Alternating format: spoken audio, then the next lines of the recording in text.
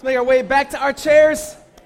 It is great to be with you guys. Man, what a sweet morning we've had already, just worshiping God. It is so cool to pray, to sing, to celebrate the Lord's Supper. I hope your cup is as full as mine is. For you who don't know, my name is Eric. I'm the lead pastor here at The Brook. And man, it's fun. It's fun being a part of this church community. God is doing some beautiful things in our midst, in our community, in our church family. I want to echo what Josh was sharing during announcements. We would love for all of you to be part of a real community. Please, please, please come on through. We know it's scary. If you've never been into some stranger's house, you're like, what's going to be like? It feels a little cult-like, It's not a cult. It's a gathering of the saints. We encourage each other. We share meals together. We pray together. We study the Bible together, and we go and engage our neighborhood together. So those of you who are in a real community, do you recommend that for others? All right. Cool. So, like he said, please talk to us if you got questions. Well, this morning we are going to land the plane on a series we've called The Generous Life. The Generous Life. Next week, I'm starting a new message series. We're going to title it Doctrine That Dances. And that's a title we stole from somewhere else. We'll share about then. But it's on the book of Romans. It's a book by the title. I didn't steal it, all right? The book of Romans. And the book of Romans is a book in the Bible. It's arguably one of the greatest, if not the greatest letter ever written. And in that letter is a beautiful telling of who God is and what he calls from us, his people. I know it's going to be a really insightful and great series. That series is going to take a long time to finish. So we're going to weave in and out of that one over the next year and a half, literally. And then around Easter time, we're going to do a message series from the book of Song of Solomon in the Bible, which is a book about relationships, about romance. So it'll apply to singles, to marrieds, for those who are trying to figure out life relationally. It is a hands-on book. Most people don't know that book is in the Bible because you read it, you're like, what is this saying? It's super poetic, and yet it's beautiful. And so we're trusting that's going to be great. So that's what's on the docket over the next couple months here. But today we are landing the plane on the generous life. The generous life is a life that God calls us to when we view all of what we have ultimately belonging to God. That's what it comes down to. The past 3 Sundays, we've said this. We've said that we've got to gain a right perspective on money and our possessions and on all of what God has entrusted to us. I mentioned it very clearly, and I'll say it again one last time for this series at least. The Bible talks a lot about money because all of us need it. All of us demand it for aspects of our lives. Some of us have a lot of it. Some of us have a little bit of it. Some of you say, I've got less than a little bit of it, right? This is just a reality, but we've got bills to pay. We got things to do. We got expenses. And so how do we then view our money in such a way where it doesn't start demanding and directing our lives?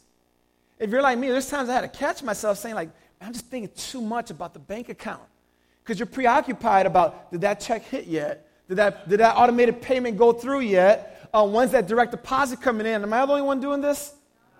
No. All right, don't make me look at by myself here, man. Come on. And so this is reality.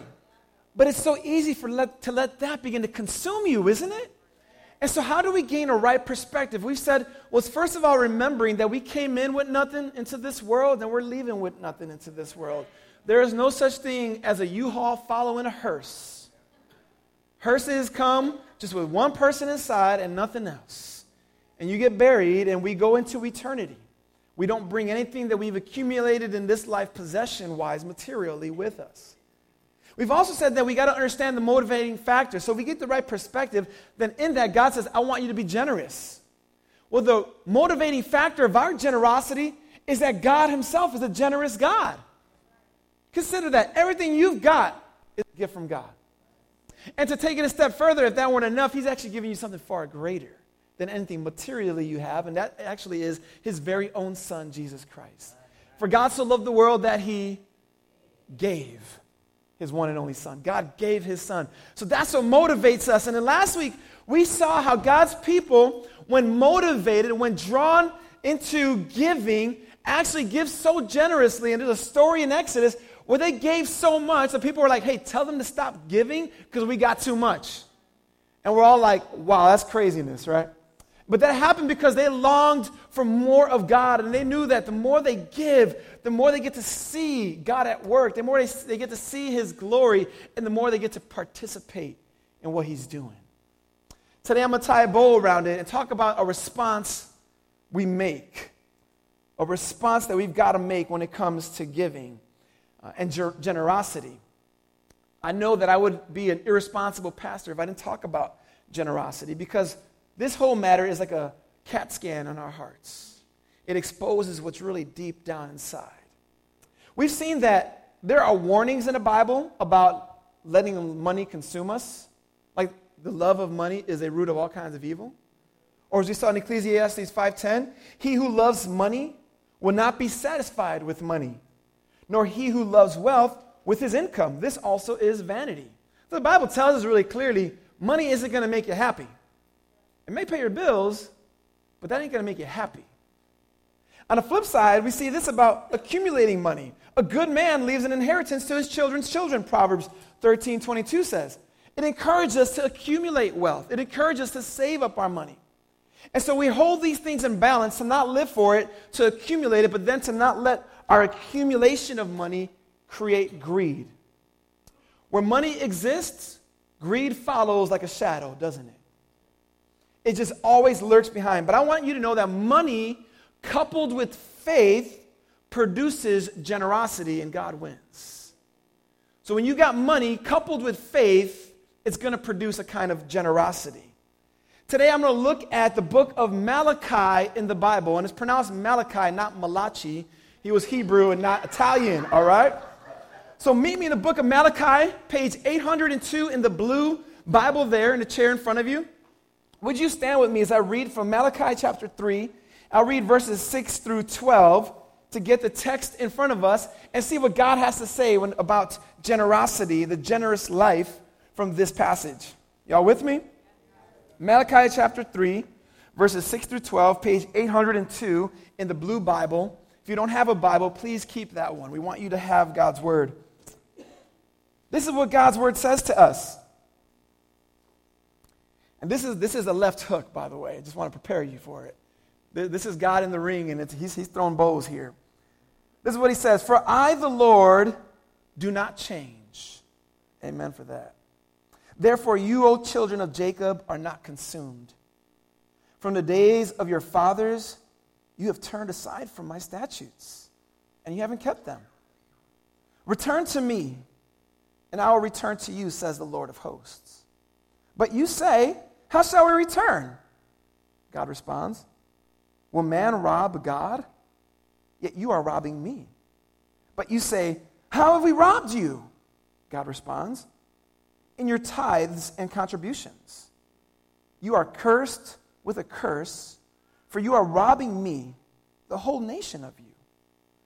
Bring the full tithe into the storehouse, that there may be food in my house, and thereby put me to the test. Can you say, put me to the test?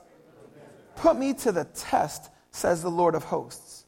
If I will not open the windows of heaven for you and pour down for you a blessing until there is no more need. Can you say need? Need. I will rebuke the devourer for you, so that it will not destroy the fruits of your soil, and your vine in the field shall not fail to bear, says the Lord of hosts. Then, all nations will call you blessed, for you will be a land of delight, says the Lord of hosts. Let's pray. Father, God, we know that the promise of Scripture says that your word will not return void. And I stand today as your messenger and also as a recipient of this message. And we are all here today, God, saying we want to hear from you. Lord, I pray that you would tear down all kinds of distractions, that you would tear down all kinds of guilt that is not from you. God, would you cause guilt that leads to repentance to take place? God, would you establish joy in this room? God, I pray that all of us, without exception, would have ears to hear you and eyes to see you, and that we would view all of life underneath your lordship, and that we would experience the joy of living sold out for Jesus. Holy Spirit, do your thing, we pray, for your glory. In Christ's name I ask these things. Amen. Amen. You may be seated, church. That was a left hook a little bit, wasn't it? It's a beautiful passage, and I want to make sure we understand it. I'm going to give a bit of a caveat here to start out with, and then I'll get into our passage and return to it at the end here.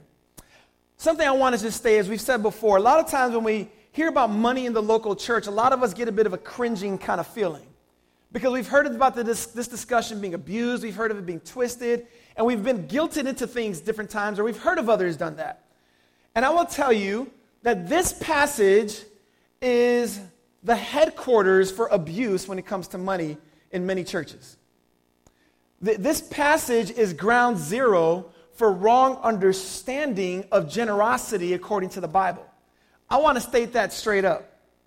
God has never twisted or guilted us into giving. God is not an extortionist. He's not someone who in secret manipulates you into being generous. And there have been others throughout the generations who've used this passage to manipulate people into generosity. That is sinful. So I hope that you in no ways would hear manipulation, but in turn inspiration to generosity. That you would hear actually the heart of this passage and the heart of God. And you and I would say, Lord, take all that I have. It's yours. The book of Malachi is a great book. It's actually the very first book of the Bible I ever preached from start to finish. And after I was starting to preach it, I realized, why did I pick this book? Every single chapter, almost every verse, is a confrontation from God to his people. And I'm like, this is a tough one. The word Malachi actually means my messenger. And Malachi was just that. He was God's messenger.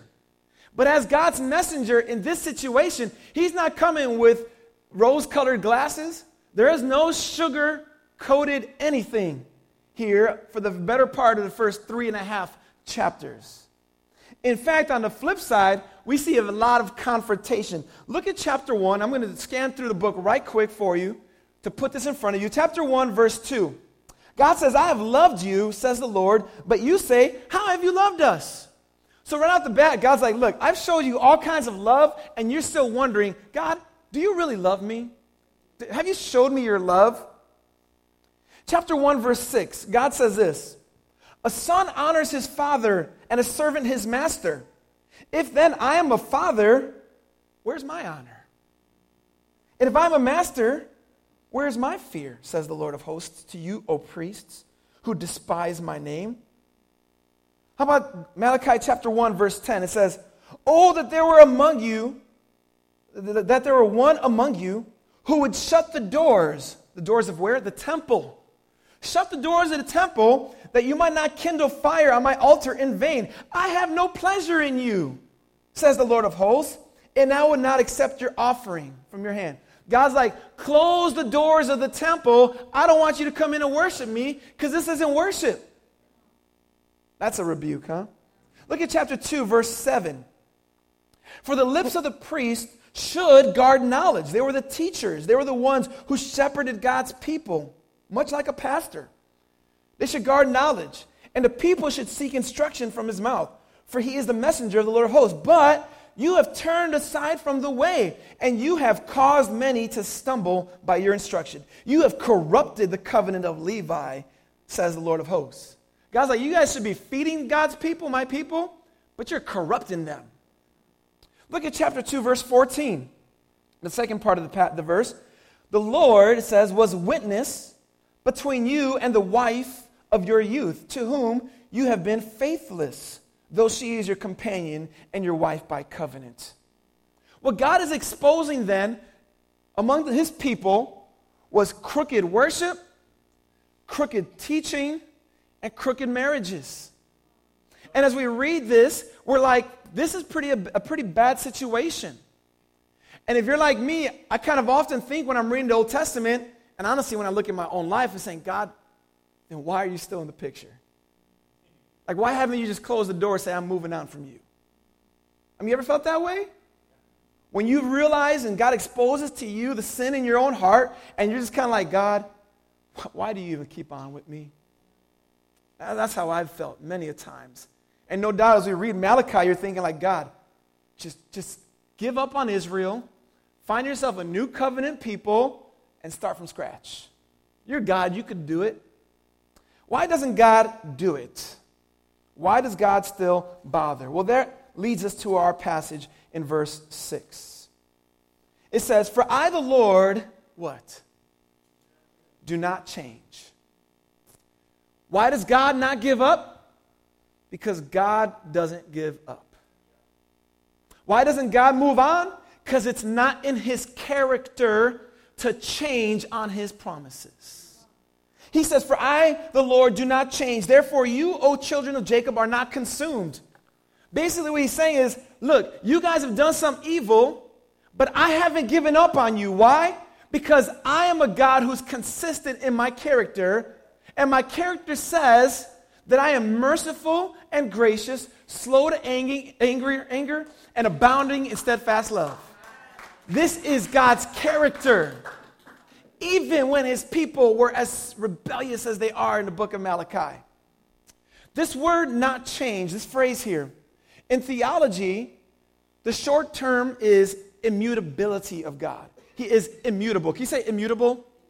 Immutable. Some of you people are like, why say immutable if you can say he doesn't change? Why make a hard word for it? Sometimes we make hard words just to make hard words, right? Other times, these larger kind of theological words convey a deeper truth that one word can convey in other ways a phrase can't. When we speak of God's character, we say he is omnipresent, which means he's everywhere present. We speak of his omnipotence, which means he's all-powerful. Or his omniscience, which means he's all-wise. His sovereignty, which means he rules over all. We could also speak of other qualities like his love and other aspects, other attributes of God. But many of these attributes, and I don't want to overstate this, but in many ways they hinge on this attribute, and that's the fact that he doesn't change. I need us to understand something. When we tell others that God is a God of love, yes, he is also a God who hates sin and wickedness and loves his people, we can say that because that's true of who he is and true of who he's always been. Because he doesn't change. You see, God's unchanging nature then always creates space for redemption in our lives. You see, because God doesn't change, there's always opportunity for us to come to him, so long as there's breath in our lungs. Because God doesn't change, we can turn back to him when we fall away. Because God doesn't change, he says, his people are not consumed. On the flip side, think about if God did change. If God did change, his promises wouldn't be certain, because he might change his mind. If God did change, his mighty acts of old may not be possible today, because maybe he lost a step. If God did change, his patience could run out, even with his people. If God did change, his absolute power may not be absolute. If God did change, his love could be exhausted. His forgiveness then is a maybe. Heaven is not certain. Eternal life could be lost if God changed. If God could change, it casts doubt on all others of his attributes. But what Malachi tells us here, and what God makes really clear is, but I don't change. And because I don't change, I don't give up on my promises.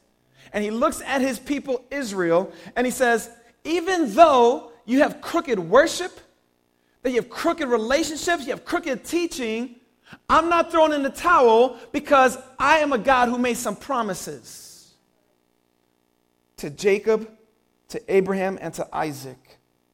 That's why you are not consumed. God is immutable. But in this particular passage, he brings another problem. Other than the worship, the relationship, and the teaching, he's like, but there's another problem I have with you, my people. But I'm telling you, he says, I want you to return to me in verse 7. From the days of your fathers, you have turned aside from my statutes. and have not kept them. Return to me, and I'll return to you, says the Lord of hosts. So he's telling his people, look, I need you to come back to me. And so for some reason, they still don't get it. They still don't understand what they've done. And look what they respond. They say, but you say, how shall we return? Basically, they're not really clear on what God is mad about. This phrase, but you say, shows up 8 times in 3 chapters in this book. It's basically God saying, here's my complaint, but you respond like this. You don't see it my way. What really strikes me here is their lack of self-awareness, family. That's actually quite concerning. You and I are oftentimes in this place where God may not be pleased with us, and we have no clue that he's not pleased with us. A lot of times that happens because we want to ignore his voice. Other times we want to assume things are better than they are. And sometimes we just know God's gracious, and we assume he'll forgive us. Here, his people did not understand. They're saying, how shall we return? What have we done wrong? What's going on? He said, I need you to return to me. Well, what you've done is you've robbed me, he says. Will man rob God? Yet you are robbing me. Well, then they go on to say, but how are we robbing you? And he says, in your tithes and contributions. Basically what God's like, my last complaint here I want to lay before you is this. I'm a God who has been good to you and given you all things, and I have certain commands for you. Among those commands is to give generously back to my work. And he's saying, because you haven't done this, God's like, I'm displeased in your work. I'm displeased in you. He said, you need to come back to me. What you need to do, God is saying, is repent. The word repent means to turn back. It's kind of like the action of a boomerang. When it goes out, boomerangs come back. They return from the location from which they went out. And repentance, God is saying, I need you guys to turn back from the location that you went toward and come back to where you came from. And where you came from was understanding me and your relationship with me. This is what God wants of his people. But you and I know that this steady drift away from him is really, really subtle and actually quite seductive. Just to drift away from God. Several months ago, last month, I was in Florida, and I like swimming. I would not consider myself a professional or super experienced swimmer, but I'm a pretty good swimmer. And a friend of mine is a professional kind of swimmer. And he said, hey, Eric, we're out in the ocean. Let's go swim out to the next buoy out there. And it's about a quarter mile away. And, of course, I'm doing the math. That's a quarter mile back. That's a half mile swim in the ocean. But I'm like, it's cool. I'm with you, an experienced swimmer. In addition to that, what motivated me was I could see this buoy out there. And so we started swimming, working hard. I'm trying to preserve my energy, just taking my time. And, every maybe 10 strokes or so, I'd look up, and the buoy's over there, and I'm going this way. And I kind of get back. I'm going there, I'm doing the thing, look up, and now the buoy's over here. And I'm realizing this is crazy. And what's happening is the waves are moving me. They're moving me along, even though I'm working, I'm going at the same pace, but the waves are getting me off track. It was subtle. So much so I didn't even realize it was happening until I looked up. You see, what Malachi is saying is, look, you know what God's expectation for you is, but you've begun to drift away because you're not looking up at him. You see, when I began to look at the buoy, it re-straightened me out. So what God is doing, he's saying to his people, look, you have drifted away. You've turned aside from following me. I'm saying return back. Put your eyes on me and my expectations and stay on course. Malachi makes it really clear what God expects. He says, return to me. But then I love the subsequent statement there in verse 7. Return to me, and what? I will return to you. A lot of times we feel like God is far, and God's like, look, I didn't drift, you drifted. When you look back and see where I'm at, I didn't go anywhere. But at the same time, when we start coming back, God's like, I'm going to meet you there. It's an amazing thing how God does it. Or as James says, draw near to God, and he will draw near to you. It's that call and response. I thought right away of the story of the prodigal son in the Bible, where this young man takes his father's inheritance early, leaves his household and protection of his father's umbrella, gives away his money, spends it on material living, lives it up, even starts to spend money on prostitutes, the scripture says, and before you know it, he's broke. He looks around, finally looks up, and he says, I'm eating slop among the pigs. He says, my father's servants are better off than me, his son. So what does the prodigal son do? He returns. And what does the father do when he sees his son at a distance? He runs to his son. Return to me, and I'll return to you, says the Lord of hosts. The road to returning is the road to repenting. And this is what God has established. But what are they repenting from? Well, they're repenting from not being generous. They're repenting from, God wants them to, from not giving to his work. I read one commentator put it this way. He says, our attitude toward and use of our possessions is an indicator of the health of our relationship with God. That's good, isn't that?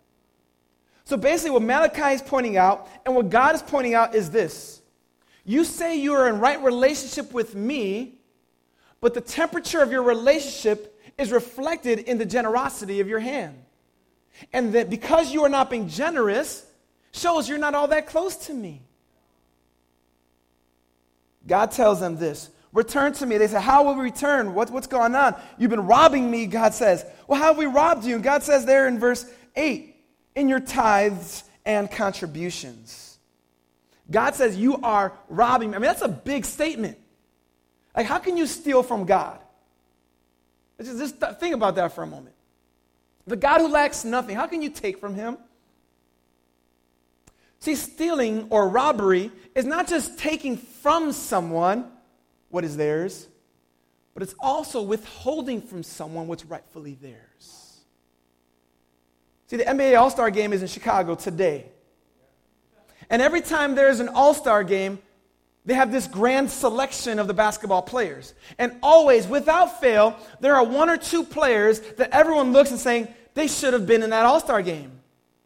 Chicago has no one in the All-Star Game because our basketball team is not good. We have one player, though, that could have been, perhaps should have been in it, and right away Chicagoans say he was robbed. But what did they take away from him? Nothing's been taken away from him, but something that perhaps he deserved was withheld from him. God is looking at his people saying, in like manner, you have withheld from me something that's rightfully mine.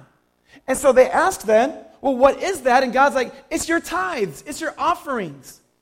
The word tithe literally means tenth.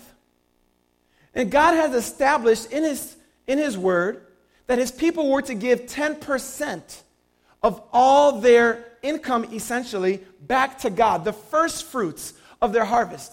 So basically, when God's people went out to the fields and they brought in, during harvest time, the first fruits of their field, whether it be wheat or grain or whatever, God said that fruit is to be given to me and placed in my storehouses.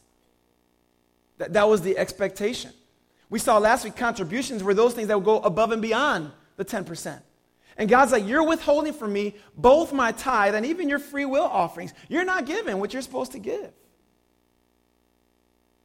This is what he tells them. The result of that then in verse 9, you are cursed with a curse, for you are robbing me, the whole nation of you.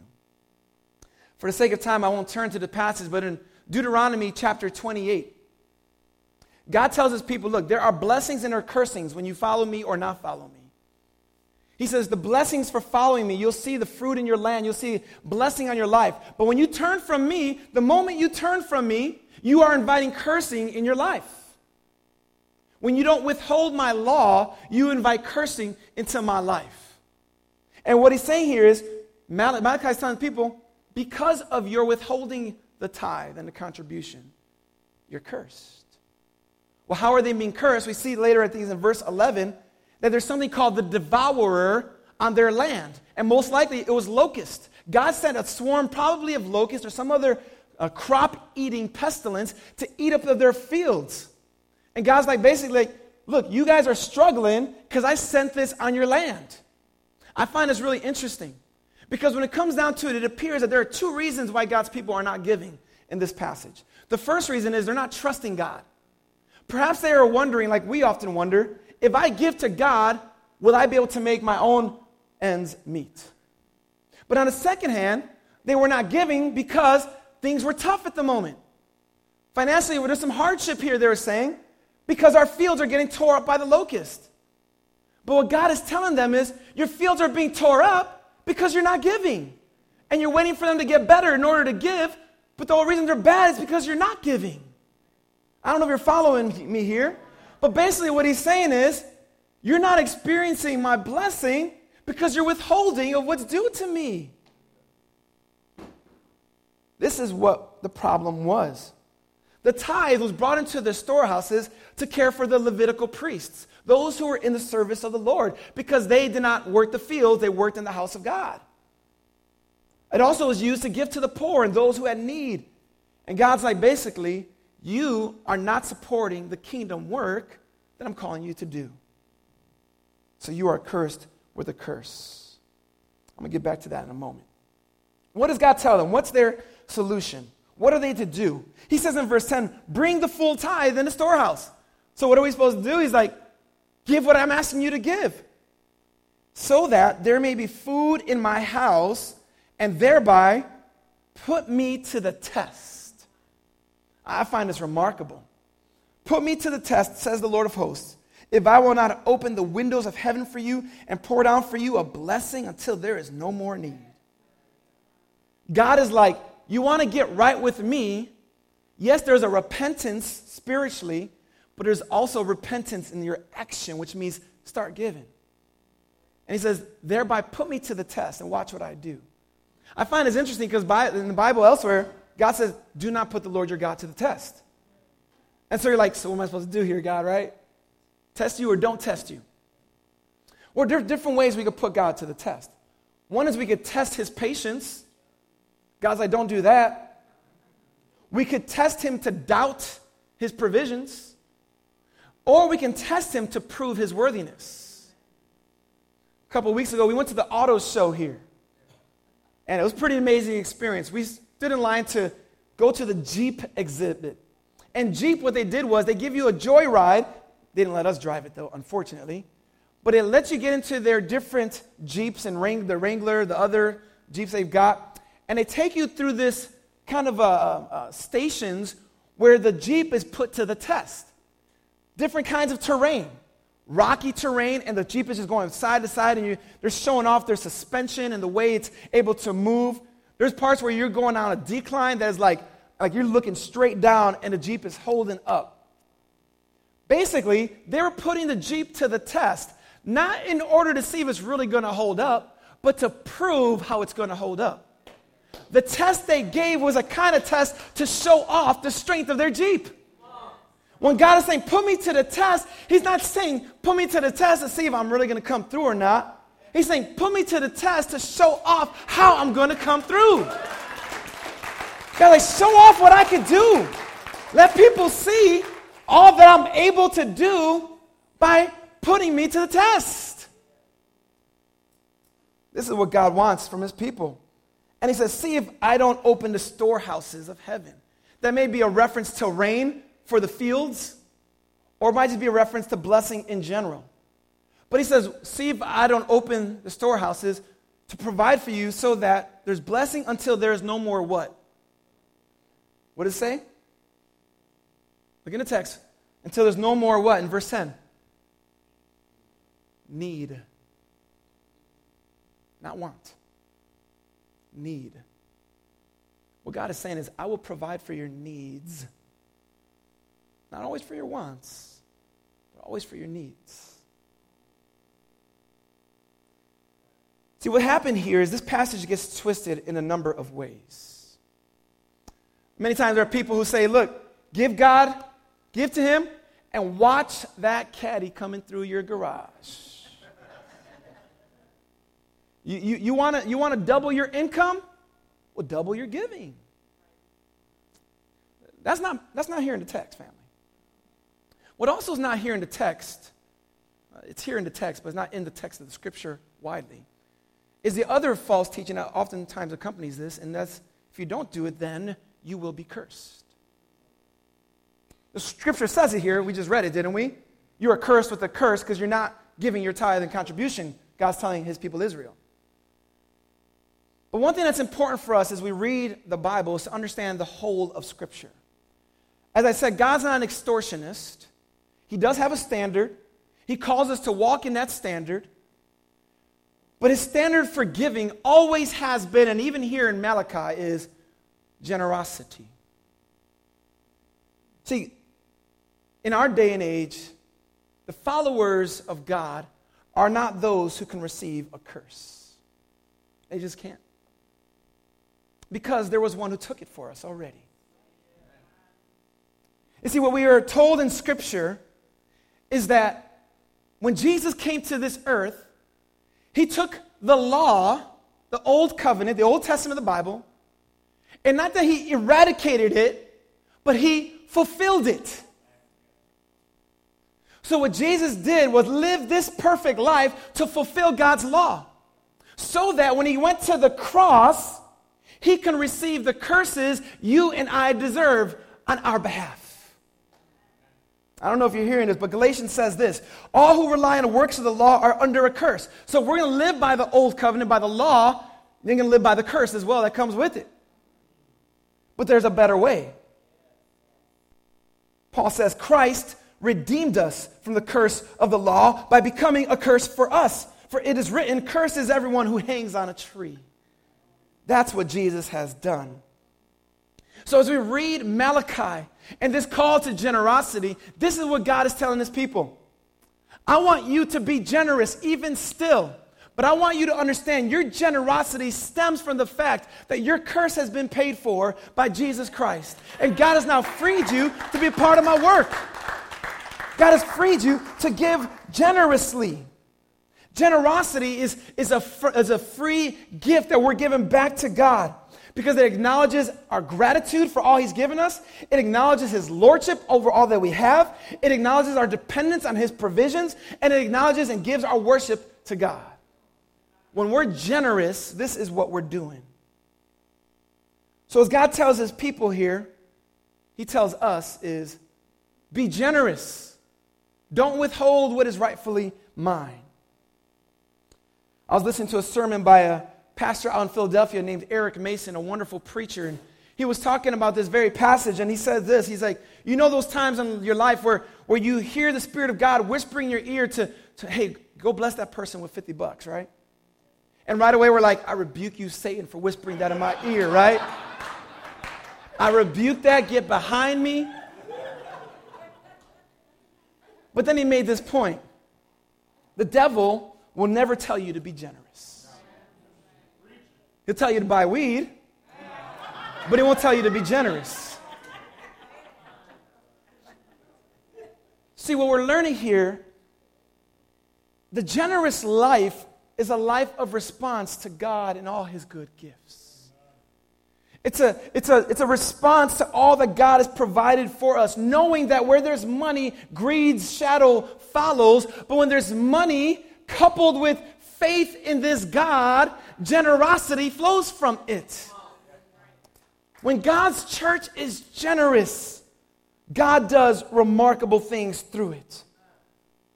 We have to keep in mind, though, a neglect of kingdom generosity is ultimately a neglect of kingdom priorities. We got to know that when we are not generous, a lot of times it's a reflection of our lack of trust in God. When we withhold generosity, it's actually an abuse of God's blessings. I'm going to take just a couple more minutes here. I know we're a little later than normal, but I'm going to land the plane here in a moment because I want us to put this together then. How are then we to live practically, like real specifically, this generous life? I'm going to put a passage here on the screen from 2 Corinthians chapter 9, verses 6 and 7, which says the point is this. This is the Apostle Paul in the New Covenant, the New Testament, basically saying this is when it comes down to what God wants of his people. The point is this: whoever sows sparingly will also reap sparingly, and whoever sows bountifully will also reap bountifully. Each one must give as he has decided in his heart, not reluctantly or under compulsion, for God loves a cheerful giver. Let's keep that there. Whoever sows sparingly reaps sparingly. There is indeed, though, a principle where God's like, if you sow nothing, don't expect God's blessings. You sow little, expect to reap little. If you sow lots, expect to reap lots. But this is an important point. God determines the harvest. God determines how he wants to bless you. Surely he's already given us every spiritual blessing in heavenly places, Ephesians 1. But God is a good God and gracious and loving to his people. And those times when we just experience his joy, that's a blessing. And when we give and we experience that joy, we can say, hey, I sowed this, but I'm reaping joy. Or I'm reaping peace right now. Or I'm reaping freedom. I'm reaping just the delight of following Christ. So how do we begin to practice the generous life? First thing, even according to this passage, is have a plan. Have a plan. Paul says, give as you've decided in your heart. You see that there in the passage? What have you decided? If you just go spontaneously, there's a good chance you're not going to meet the mark that God is calling you to meet.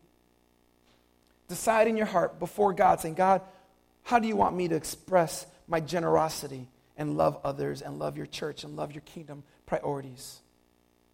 The second thing I want to say is this, that 10% is a good principle. I want to make this really clear. It's not a command in the New Covenant. You're not going to find in the New Testament God commanding his people to give 10%.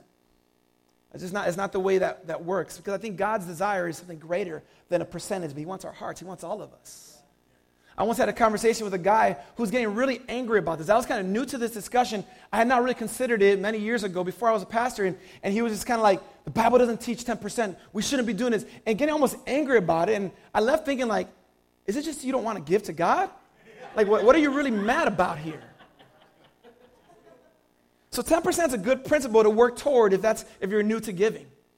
Maybe you're like, man, I've always give a few dollars here and there, but I want to be strategic. Well, in the Old Covenant, God's like, hey, this is a plan to aim for. And I would say that's a great plan to aim for. For those of us who are wondering, like, how do we give then? In terms of, we give a percentage, but how does that work? I would say this. God calls us to give us of his first fruits, doesn't he? And so the principle we teach is to give before Uncle Sam could take it. Yeah. Give of your gross and not of your net. Give it first to God. Say, Uncle Sam took it out of my paycheck. I didn't even saw that money. Well, view your offering to God in the same way. Ask God, what else do you want me to do generously? Are there other ways to give, God? Thirdly, I'd say reevaluate your spending habits. Just reevaluate where the money's going. A lot of us say we're broke, but we ain't broke. We just got the wrong priorities. Someone's like, God, I can't give to you, God, but we're giving to subscriptions, aren't we? We're giving to Starbucks. We're giving all over the place. And I say reevaluate. Just get down on your knees. Tax returns are coming, y'all. You're getting your statements. You know how much you made. Put it down. Put your giving statement next to it and say, God, did I honor you? And just ask the question. The answer may be a resounding yes. But there may be a conviction saying, God, I could have done more. And when that experience comes, saying, God, I want to honor you. Don't walk in guilt and shame. Put your head down and say, no, I'm going to return to you and see you return to me. God, I'm going to give you what I've got. I'm not going to walk in guilt and shame. I'm going to be free, but I'm going to give generously. Fourth thing I'd say, prioritize the local church. That might sound self-serving, saying I'm a pastor, but it's not. It's actually, I'm a messenger. I'm a Malachi. See, The Bible says to prioritize the local church because God has prioritized the local church. How does the gospel go forward in this era? The church. Who is the head of the church? Jesus. Who is his body? Us. The church is God's program for the now. And so let's be about his kingdom program. Prioritize the local church. And fifthly, I would say look for God's glory on display through your giving. Sometimes we give and we become resentful perhaps, or we forget we're doing it because it's automated. I do that a lot. I'm like, oh, that's right, the offering came through. I saw that thing hit my account. But what happens a lot of times is I'm not looking around. I'm not stopping and saying, God, how have you used this? Look for God's glory on display. His glory chases generosity. You see it at work. And how beautiful it is when you know you've blessed somebody and you see them just thrilled in God because of what you've done. That's worthy of praising. You see, talking about generosity is indeed a CT scan on our hearts. Therefore, we've got to have a plan. 10% is a good principle to aim for or a good starting point to spring from for further. Reevaluate your spending habits. Prioritize the local church and look around to see God's glory on display. Family, the tighter we hold on to money, we've said it, the tighter you hold on to misery. When you hold tightly to heaven, you're going to hold loosely to earth. Generosity is God's antidote for greed. He himself was the one who gave and gave and gave. Let's take a page out of his book, both figuratively and literally, and say, God, use me. Use me. Before I close, I want to say this. I know this 4 weeks, we didn't cover everything. Maybe you've got questions that are like, okay, some of this is making sense. I invite you to talk to myself, talk to one of our elders, talk to one of our leaders saying, can you give us more clarity on this? There's a lot in the scriptures about this. I also want to say this. I know some of us are in very difficult places financially. And I just want to say, bring that to the Lord in prayer. And say, God, how can I give wisely? How can I give in a way that honors you? How can I give in such a way that is shrewd, God? I want to honor you. And just listen to what he says. Maybe you bring in some counsel to discern that with you. But I pray that all of us will begin to experience the joy of generosity and be that cheerful giver. Let's pray. Father, we do thank you, Lord, for your word and that you've given us direction, God. You don't want us to be the kind of people who are miserable pursuing wealth or miserable having wealth.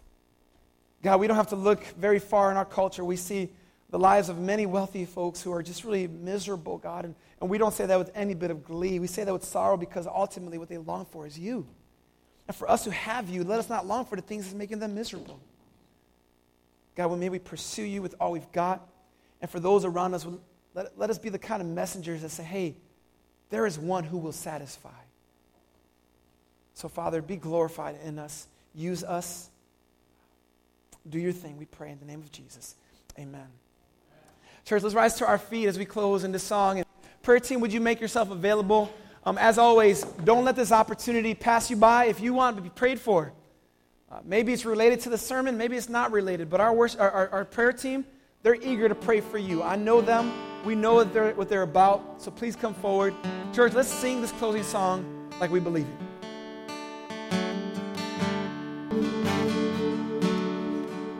Well, God, as we prepare to get out and step into the street, step onto the block, and head to work and school this week, and take on responsibilities, just embrace what's ahead of us. God, we do so in your strength. We do so with your promises, armed with the scriptures, carrying the shield of faith and the helmet of salvation. God, we know that there is nothing that can come against us when we are walking with you. So, Lord, protect us from the evil one, and God, give us strength to follow you with all that we have. Lord, I pray that you would be lifted high in our lives, lifted high in this church. Father, we just keep coming to you, thanking you for all that you've given us. We pray this in Jesus' name. Amen. Amen. Let me leave you with this blessing from God's word. The Lord bless you and keep you. The Lord make his face to shine upon you and be gracious to you. The Lord lift up his countenance upon you and give you peace. God bless you, church. We'll see you downstairs for refreshments.